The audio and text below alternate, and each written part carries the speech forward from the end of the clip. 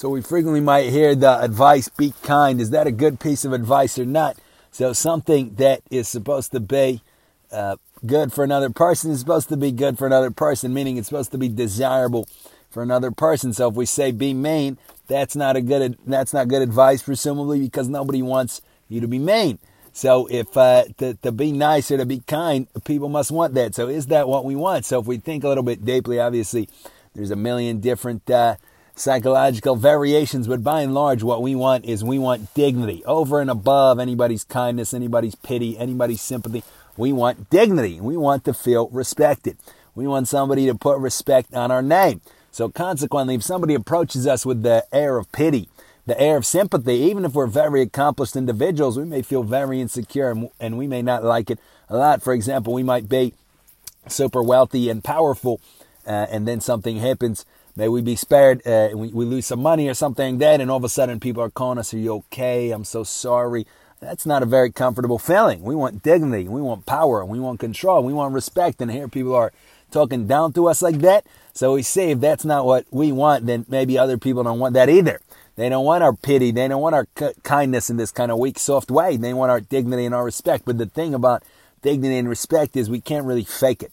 If we fake it, it's not real dignity and respect. So for example, if a sports team loses and then somebody wants to make them feel better, oh, you won. No, you didn't win. Right? If somebody lost something, oh, you won. No, you didn't win. Right? So respect and dignity can only be based off of reality. So consequently, what do we do here to give people what they truly want? If kindness and pity is not what people truly want, and respect has to be earned, then what do we do? So we have to work hard to sincerely find something that we can respect in another person and latch onto that in our interactions with that other individual, as opposed to being showing pity, showing some kind of kindness, showing some kind of sympathy or something like this. We have to find something that we really truly respect in another individual, and then that'll be a real solid basis for the relationship, whether it lasts a few minutes in a taxi cab or something, or it's a lifelong relationship. And conversely, we have to give other people something to respect in ourselves, so that they don't have to pity us, they don't have to feel bad for us, they don't have to just be kind to us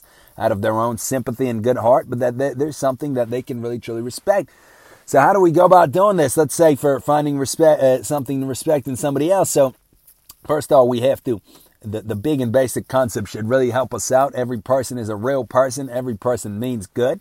If somebody's in a pitiable state, they got there by necessity. It wasn't arbitrary. It wasn't pulled out of a hat. And that's it. They're a part of reality. No matter what, they complement the whole. And that things wouldn't be the same without them. The world would not be the same without the poor and without the sick and without the weak and without the failures. The world couldn't work if everybody succeeded. So consequently, those people play a very valuable role. So that's something to respect. That's a really hard kind of a real thing.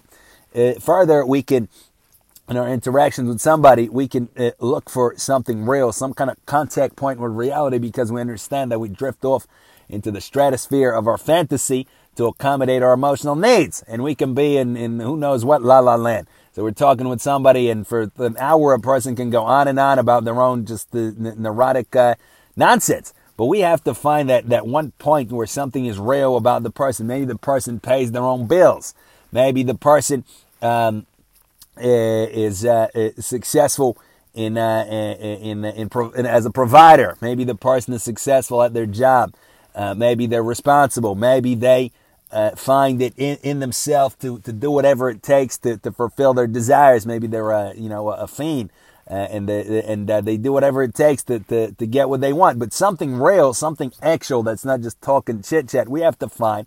We have to zoom in on it, to lock in on it like a missile, and focus on that while we're interacting with another person, so that we have something, a real basis for that interaction or for that relationship. And if we don't, and if we do what we instinctually do, which is to find something that we don't respect, then we just have, I'm such a nice person, that's why I was nice to this unfortunate individual. No, that's nonsense. So as it concerns ourselves and others, like we said, we want to give other people, something to respect in us. How do we do that? Ideally, of course, we lead a life of honesty and integrity and hard work over a long period of time, and then we mold ourselves into a person that's worth respecting.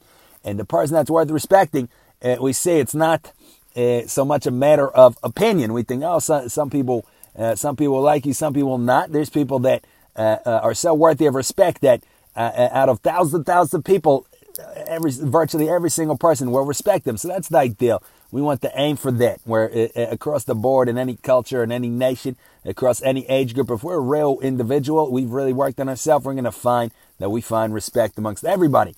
But even if we can't go that far, we can still aim to have something about us that is clearly worthy of respect, but it can't be, right? That's what we try to do. I'll look at my shoes, look at my watch, look at my job title or something like this. Okay, that can work on a certain level, but really the personal qualities obviously is what we're after.